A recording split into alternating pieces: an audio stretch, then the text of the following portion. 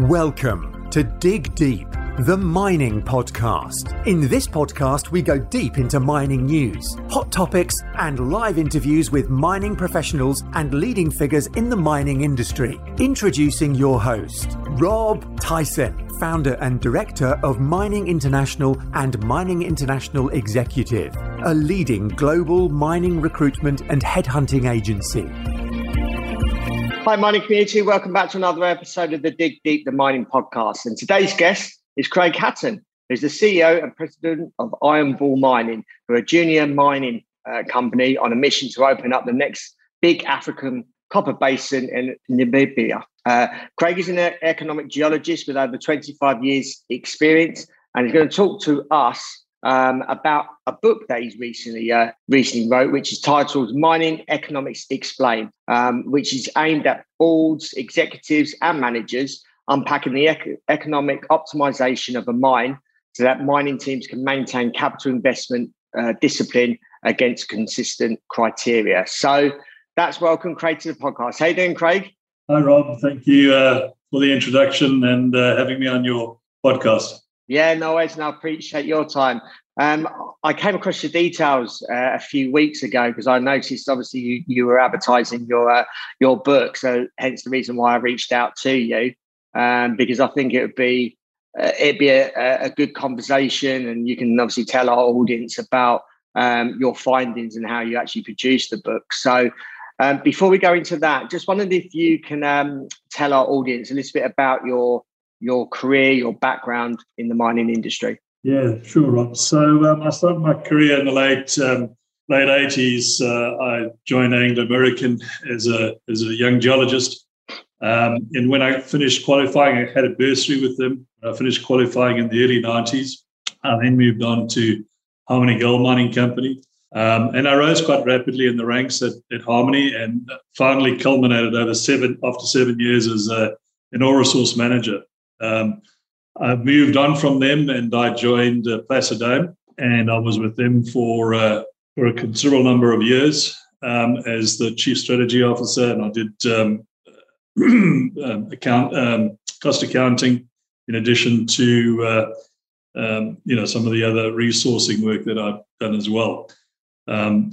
And then from there, I moved to Anglo American once again, and I became principal mining economist. I was with them for 2 years, after which I then branched out into the consulting field. And it was whilst I was in the consulting field that I was approached by a company listed on AIM called African Consolidated Resources, today known as Vast Resources. And I was responsible for bringing the Pixton Peerless mine back into life, an old Rio Tinto mine. And we delivered 3.5 million ounces of mineral resource, million ounces of reserve, and a valuation of $250 million of value for a company that had a market cap at the time of around about $25 million US. So that was a considerable success. And then over the time, when I left them, I continued with consulting. Consulted back to Anglo American. I've done some work for other companies such as ERG in the DRC, all around mining economics and trying to estimate the optimal economic scale of operations, as well as trying to determine what the cutoff is. And when I say try, we have developed over the years an algorithm which really I try to unpack in the book. Just one correction, Rob. I've done 25 years, doing mining economics, but I've been in the game for over 35 years. So there is some hardcore experience. I gave you a bit of a little bit of a undoing there, but obviously it just shows that you're looking good for your age. Well, yeah, I was going to say thank you for making me younger than I am. Before we go and speak about the book, I mentioned obviously you're the CEO and president of Iron Bull Mining. I just wanted to just give us a quick overview of the company. We've agreed to possibly do a podcast, a future podcast on the company, but I just wanted to just give us a quick snapshot of Iron Bull Mining. Yeah, so Rob, I was approached by Iron Bull, and essentially it started with a company called Mineworks, who had a iron ore asset in Spain, And the promoter, a gentleman by the name of Corey Hunt, approached me to assist him and divest the asset from Mineworks and then take it for a listing. I have been working on a very, very exciting asset in Namibia for a number of years. And essentially, the Kaohakaland Copper Basin is the sister basin to the African Copper Basin. And it has the same geodynamic history. And so when I went out into the field 3 years ago and I got into the pit of a small miner, I saw this stratabound copper-hosted deposit, scratched my head, and I hadn't come across it before, and began to research the deposit. And turns out that Teck Resources was there in 2004. They did a tremendous amount of work. In 2008, 2009, a company called INV Metals did a deal with them. And combined, they did over 20,000 meters of drilling. Teck Resources defined about 20 prospective areas. And finally, INV came out with a mineral resource of 10 million tonnes at 1% copper, grading at about 17 grams ton silver. And then more recently, a company called White Metals in 2016, I think it was, purchased the license. By then, INV and Teck Resources had left Namibia, and so all of their licenses have been up for grabs and divvied up. And White Metals last year declared a mineral resource of 7.7 million tonnes at 1.53% copper, with a credit of silver at 27 grams a tonne. So, we have done a deal with them. So we've purchased that asset, and really it'll be the sort of backbone to generating cash for us so that we can pursue a significant exploration program. And we've brought on partners called Teck Resources, who are economic geologists, and their expertise is to go and model the basin so that we understand, where the feeder chutes are, so we can obviously then start building out the mineral resource that we have. So we're very optimistic on that. And as you said, I think it probably deserves, more time with you, unpacking and discussing, a very, very significant copper opportunity. Yeah, certainly. So let's go on to obviously the book, Mining Economics Explained. Mm-hmm. First of all, what made you write the book? Yeah, good question. So, I've been at, mining economics, if you wish, for 25 years. After I had, whilst I worked as a geologist, I was always keenly fascinated by economics. Immediately after studying geology, I did a Bachelor of Commerce, specializing in finance and economics. Loved economics, still love economics. And, through the years, and particularly when I joined Harmony Gold Mining Company, I met up with at the time, a young mining engineer called Daan van Heerden. And he had been retained by the incumbent CEO of the company at the time called Bernard Swanepoel. And their philosophy was, how do you maximize returns for the shareholders? And Daan had come up with an optimization curve that could determine what the economic cutoff was. In the good old days, people used to use pay limits. And the problem that we were grappling with in those days is if you mine to a pay limit, essentially you're saying you're mining to break even. And they came up with the idea of cutoff, and we're trying to, did through their work, optimized or determined a cutoff that maximized cash flows. And so I became very imbued with it. A lot of that work, working with Daan, contributed to the success of Harmony Gold Mining in the 1990s. In the matter of 7 years, Harmony Gold Mining became the fifth largest gold mining company globally. Now, that was a lot of hard work from Bernard Swanepoel and his philosophies and defining the Harmony way. But undergirding all of that was the concept of optimizing the ore bodies.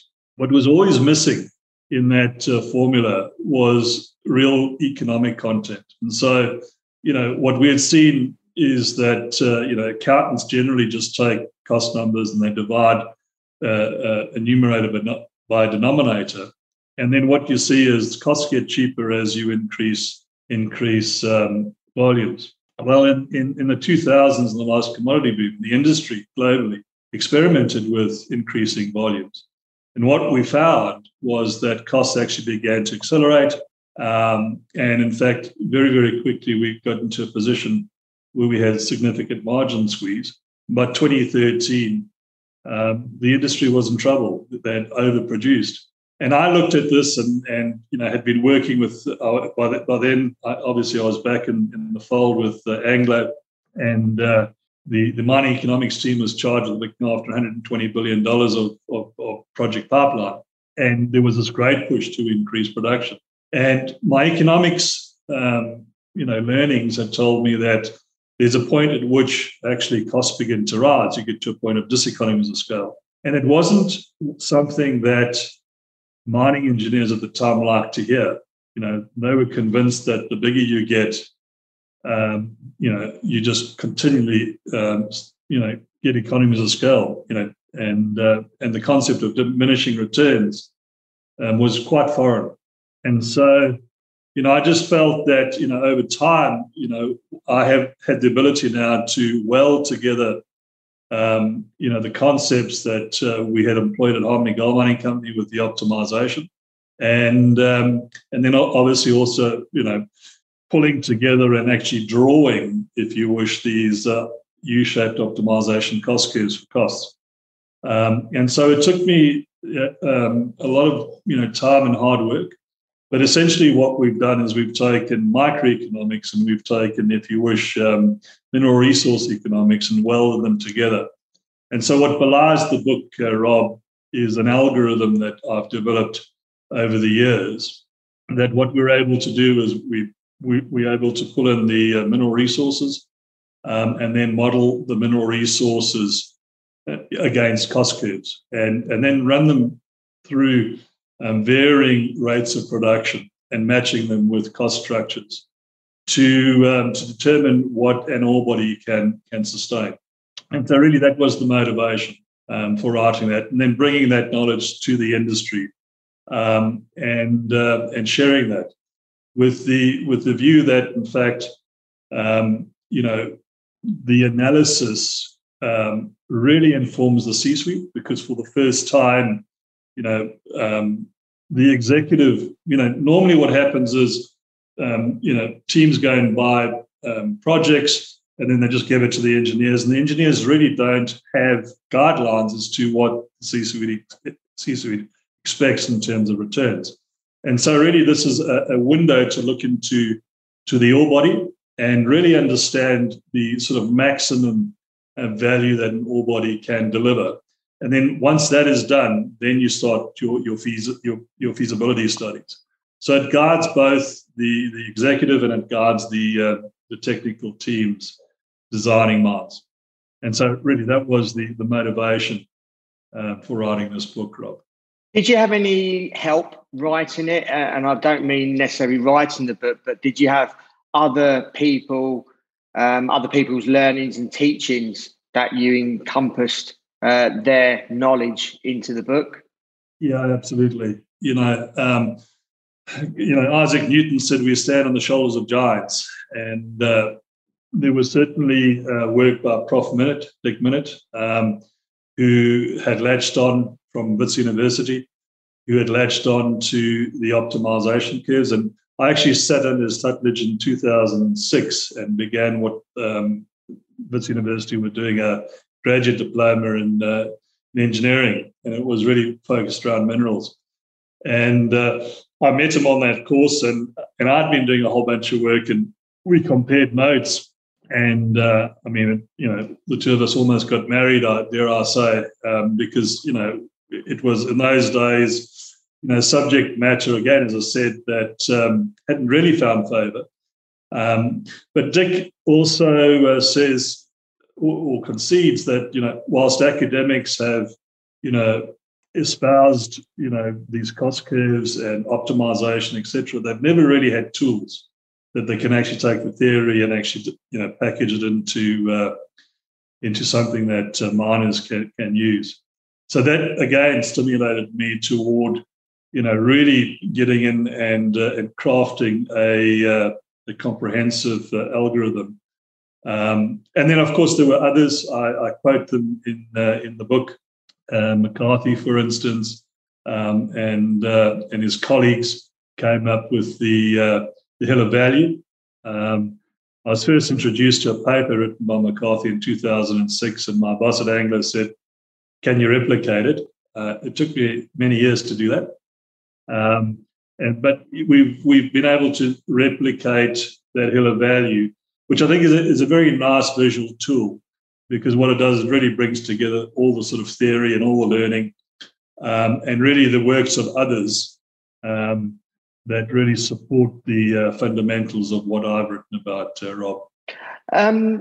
Why would you say this book is different to any other books on, I suppose, a similar topic written by other authors? So, Rob, when you look at the sort of landscape of literature out there, you see, books out there called mining economics. And, my challenge reading those books, they were very informative, but they either had a sort of financial slant to them and NPVs, etc. And this is, how you go about calculating NPVs. And some of them were quite sophisticated. Others were more of an engineering sort of content. And always what has been missing is the sort of economic slant. So despite the fact that they call economics, actually, when you looked at the credentials of authors, many of them didn't have any economics background. Some of them did, but none of them really were unpacking, the cost curves and unpacking microeconomics.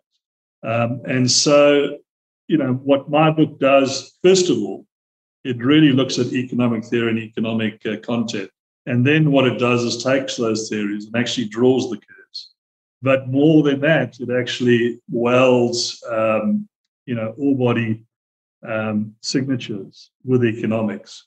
And so I think that is a critical difference. It really looks at, or the emphasis is saying, in truth, what can the ore body sustain? And it considers the primacy of the ore body. And then it looks at economics. So it's quite different in terms of approach. And I think it's for those who are interested in the topic, perhaps novel, but in saying novel, it has a lot of underpinnings. There are a lot of it's well researched. You have a look at the bibliography of the book. There's many pages of references by other authors. So I think that's the slot, and that's really what makes it quite different to other books on the subject. Why would you say the book is, I suppose, more important now in today's world than maybe previously? So could you repeat that? Sorry, I got distracted by the phone. Yeah, sorry. I'm just asking, why do you think the book now is probably more relevant and more important in the mining industry today than perhaps previously? Yeah, good question. Rob, I lived through the last super cycle, and the super cycle was go big or go home. That was the mantra of the day.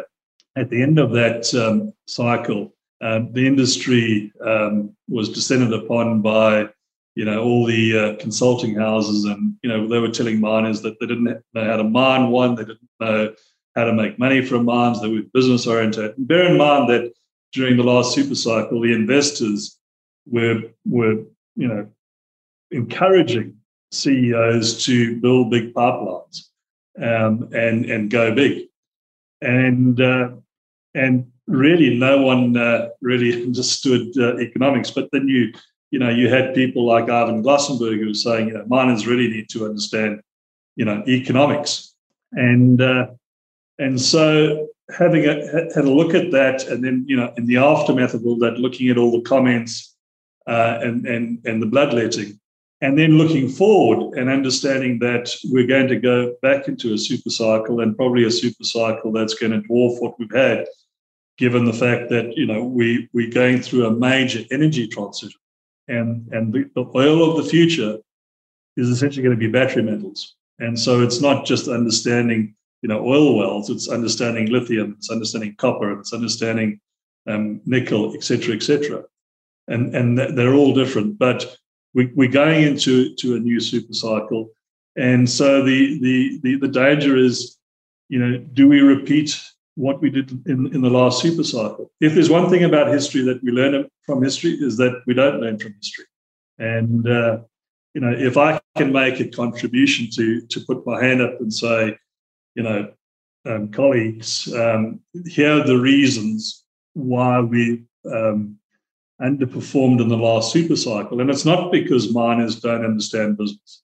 There's some very, very astute businessmen. I mean, let me give you an example. Mark Cutifani, Mark Bristow, a litany of players, Bernard Swanepoel back in the day. One can list them. I mean, these guys are really astute guys and they really understand business. But I think significant gaps exist between the investing community, who have this essentially naive understanding of what mining's about. Mines you can't flick on and off.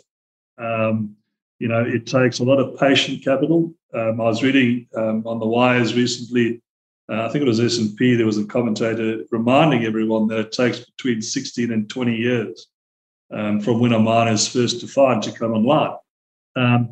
And so, in the investment community, their timelines are a lot shorter. In fact, their timelines are 3 months. And, if things aren't performing the way an analyst expects them to perform, they criticize quite severely management. Yet management have to take a longer-term view. So, it's really trying to sort of close the gaps between the different players, get the investment community to really understand that mining essentially is a long-term game. You can't break it up into 3-month intervals. And the other thing is, to challenge the idea that, should we go back into the paradigm of bigger is better, because we have a significant demand gap coming. By 2025, we all know that, copper's at the current levels of production is, the gap is going to open between supply and demand. And I was actually reading the other day, Rob, which was quite interesting, that in the next 26 years, the demand for copper will be more than the demand and consumption used in the history of mankind when it comes to copper. And I would imagine that's quite similar for other commodities as well. So, a long roundabout way of describing to you why certainly I believe, there's this difference in the contribution that this book can make going into the next super cycle. Anyone reading the book, what are some of the major takeaways that they can get from going through the book? Is there any highlights that you can tell us about? No, for sure. And I think what I try to do, and I'm at pains to do, is the primacy of the ore body, Rob. Every single ore body has a different economic signature, and the reason for that it has a different. Every deposit has a different geochemical signature. It's just the way the fluids, it's the structure, the architecture.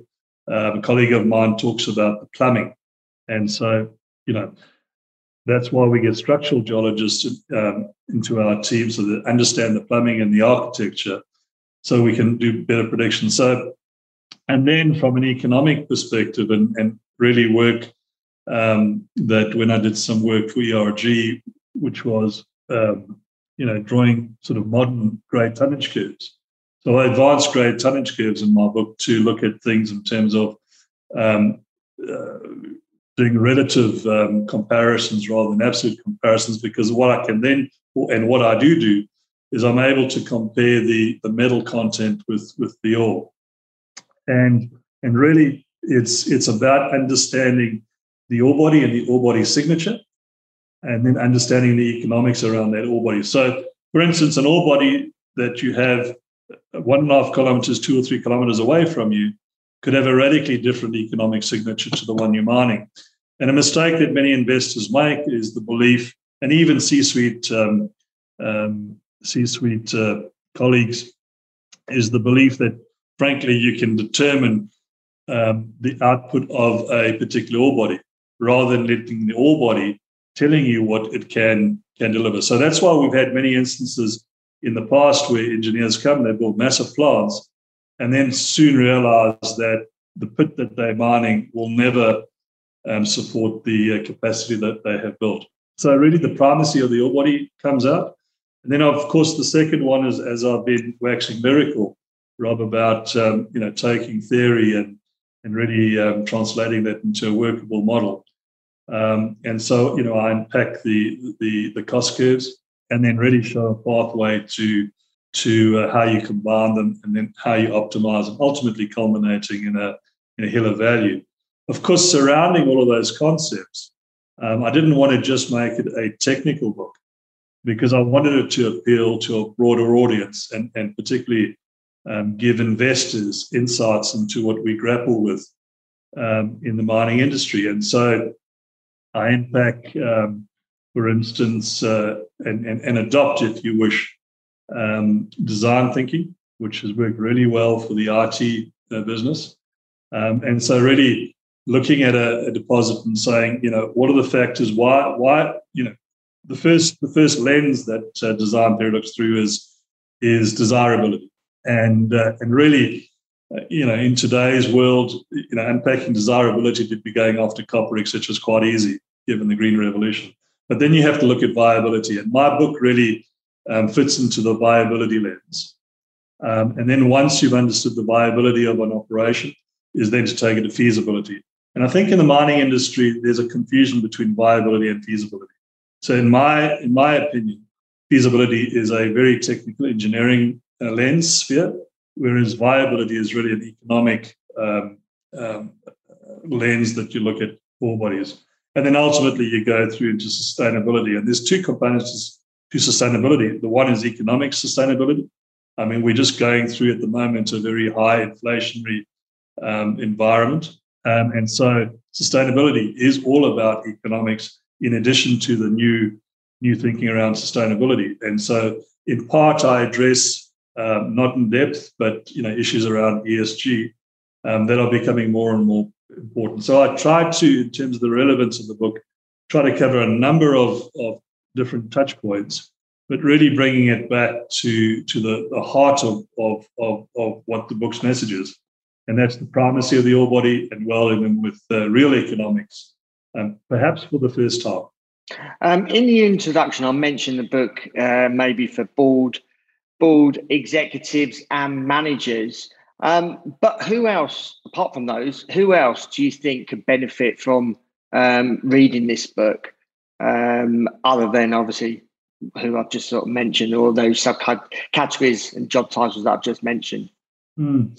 Well, yeah, I mean, the title of the book it's for investors, it's for the C-suite, it's for directors, it's for technical people as well. So, I mean, with such a wide audience, there's a challenge to be able to just, try and sort of present a book to really appeal to as wide an audience as I can. And so really it's all the participants in the mining industry. And I think, there's a incredible need as well to make sure that, those who are involved with, ESG, for instance, that we don't lose sight of the fact that, without capital, we can't exploit deposits. A deposit in the ground has no value.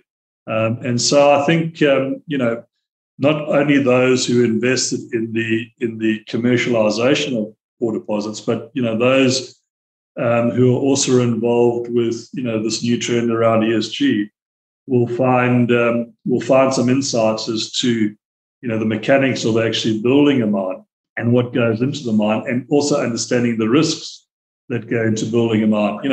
What we're finding in today's world is, this trend, this, if I may say, this fascination with socialism once again. And the idea is it's terribly unfair to reward investors when prices are high, and the temptation to come in and tax and have, saying that, communities are missing out, etc. And I think what that does is it scares capital. They say capital is a coward.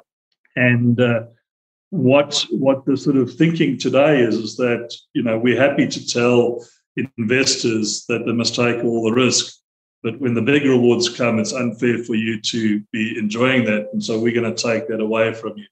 And so I think there's a conversation to be had with, those who are providing capital, and then ultimately, sort of this notion of equitable, sharing of the spoils. And, I think in my book, certainly the way I approach exploiting ore deposits, I don't necessarily believe that it's shareholders against stakeholders. I believe there is a middle path. And certainly when I talk to management teams, I share with them how you achieve that by applying cutoffs. But I'm not going to belabor this particular point. But perhaps it's also the material for the next book that I'm being pummeled now to write. There are people saying this book deserves a follow-up. So I'm really listening to what people are saying out there, and making notes. And certainly there will be a follow-up to this book in time, Rob. Yeah, that was going to be my last question. Actually, I was going to ask you, have you got any other books in the pipeline? So you might as well answer that question now. So yeah, I think the reception has been quite remarkable. I thought that I would be doing well if I sold 100 books, because in my view, this is a very narrow field. I've actually sold over 1,000 books, Rob. Congratulations. Yeah, thank you. I mean, it's been quite remarkable, the response. On LinkedIn, I've had close to 70,000 impressions, a lot of reactions to the book, which have been all positive. And so to answer your question, I'm getting feedback. People are asking questions. People want more insight. I have been asked by quite a number of executive teams to do one-on-one with them and with their team, which I've done over the last few months. And I continue to have from many mid-tiers and senior players, people making inquiries for me to help them with optimization. And I'm certainly keen to help people. And so one of the ways is clearly to listen to the audience, to try and understand what they're grappling with beyond what I've unpacked. And I'll be making notes of all that, Rob, and at the right time, certainly sit down and pen another book. I have to just say one thing, that for someone who's not a literary genius like myself, it's a lot of effort. So I don't relish sitting down again doing it, but I'll do it because I think it's important for people who've had the opportunity to spend so many fruitful years in the industry to give something back. And really that's what I'm keen to do for the next generation, to share with them these experiences and ultimately to be in a position to optimally exploit mineral resources that ultimately are exhausting resources, and really to have good stewardship of them, to be able to build mines that are ultimately give back to society in an appropriate way. How long did it actually take you to write the book, from, I suppose, initial thinking about writing a book to actually then publishing it? Yeah, the sort of pen to paper, Rob, 4 years, dare I say. I'm a late bloomer and slow worker, but I try and be thorough. So yeah, it was long. Hopefully the next one won't take me as long. You're used to it now, so you can cut that time by half now. I just think my wife probably is not used to it. And obviously, you said you've sold 1,000 copies. What is some of the response that you've had from people that have obviously purchased and read the book? Very encouraging, Rob. A lot of people, I read the comments coming through. People have said really good content, great perspectives, great insights.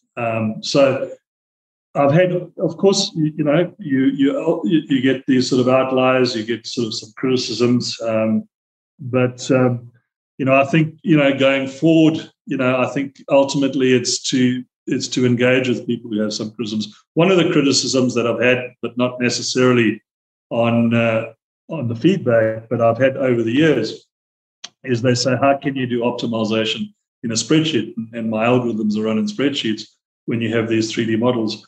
And really, in my next book, I'll address that in more detail. And frankly, the 3D work that the engineers do and the work that I do are very compatible. And so, I get outputs that I generate, and then you take it into 3D space. And so, well, these are the outputs. Call your 3D model up, and let's test what I'm saying against, how the ore body holds together. And so, we continue to address, I wouldn't call those criticisms, but in people's minds, how you translate, my approach to optimization to what they are used to and familiar with. And really, it's about reconciling that. So overall, I think a very good reception, Rob. And lastly, for those that are listening, if they haven't already read your book, why would someone buy and invest in reading, obviously, the book? And what could they, and I suppose you have answered this question anyway, but what could someone that's listening, and obviously I've got a variety of different people listening to this to these podcasts, but why should they invest and read your book, and what would they generally take away from it, unless they're obviously a particular specialist that will want to get something from it? So, Rob, it's a wide audience, and my response to this is a very simple: do you want to make money from the resource that you have? And if the answer is yes, we want to make money, and I should imagine you'd want to get a return on investment, then this is an approach that has been proven and tried. Certainly, when a company like Harmony Gold Mining Company embedded this into their thinking, and over 7 years became the 5th largest gold mining company in the world, and we're profitable at it. And then over the years, having taken that thinking forward and again demonstrating value, i.e. in bringing Pix and Peerless Mine to market, we used the same philosophies, and it was about maximizing cash flows and getting the optimal moments in terms of understanding the ore body. Tried and tested techniques to how you turn an ore body into chasing alpha, if you wish, making money. And so that would be my simple answer to a broad set of audience is, if you want to make money, consider reading my book and understanding what it takes to bring an ore body to a point where you can maximize returns over and through the cycles. Craig, really appreciate your time in sharing your thoughts and your wisdom, and obviously detailing us about your book. For those that are listening, where can they purchase the book? The easiest, Rob, you can either go to my LinkedIn profile, and you will see it's kind of advertised there. Click on it, and you'll go straight through to Amazon, or just call up Amazon on your PC and type in the title of my book, and it'll come up, and you can purchase it online. Great. And if our audience have got any questions, how can they go about contacting you? And are you on any other social media platforms apart from LinkedIn and Amazon? I'm only on LinkedIn for now. My view has been I want to keep this professional. A lot of people are asking me to get on Twitter. I may or may not do that in time. But yeah, my email address is there. Perhaps what I could do, and I don't know, Rob, how you do that, but you have my email. So if, we can enclose those in the show notes accompanying this, so we can put those details on there. So people can, when they're listening to the podcast, they can view the show notes, and you'll have their contact details there. So if they've got any questions, then obviously they can email you. Sure, and I'm always happy to field those questions. Yeah, great. Really appreciate your time. Good luck with the book. Hopefully, we'll be speaking soon again on obviously the company that you're the CEO and president of. So for those that are listening, appreciate your time. It's certainly an episode that I think you that you would have enjoyed, taking something away. And please consider buying Craig's book. There's probably so many things you've got. I haven't read it myself, but there's probably a lot of points that you could take away from that in any, I suppose, discipline that you're involved in within the mining industry. So appreciate you listening to this. Again, I like all the comments that you send me, emails and encouragement to keep producing these podcasts. Again, appreciate if you can share this episode with others, friends, family, others in the mining industry, to get this content and to help Craig sell some more books. So appreciate your time for listening. And until next time, happy mining. Thank you for listening. Remember to reach out to Rob via the show notes and be sure to subscribe and leave a review. Until next time, happy mining, helping each other to improve the mining industry.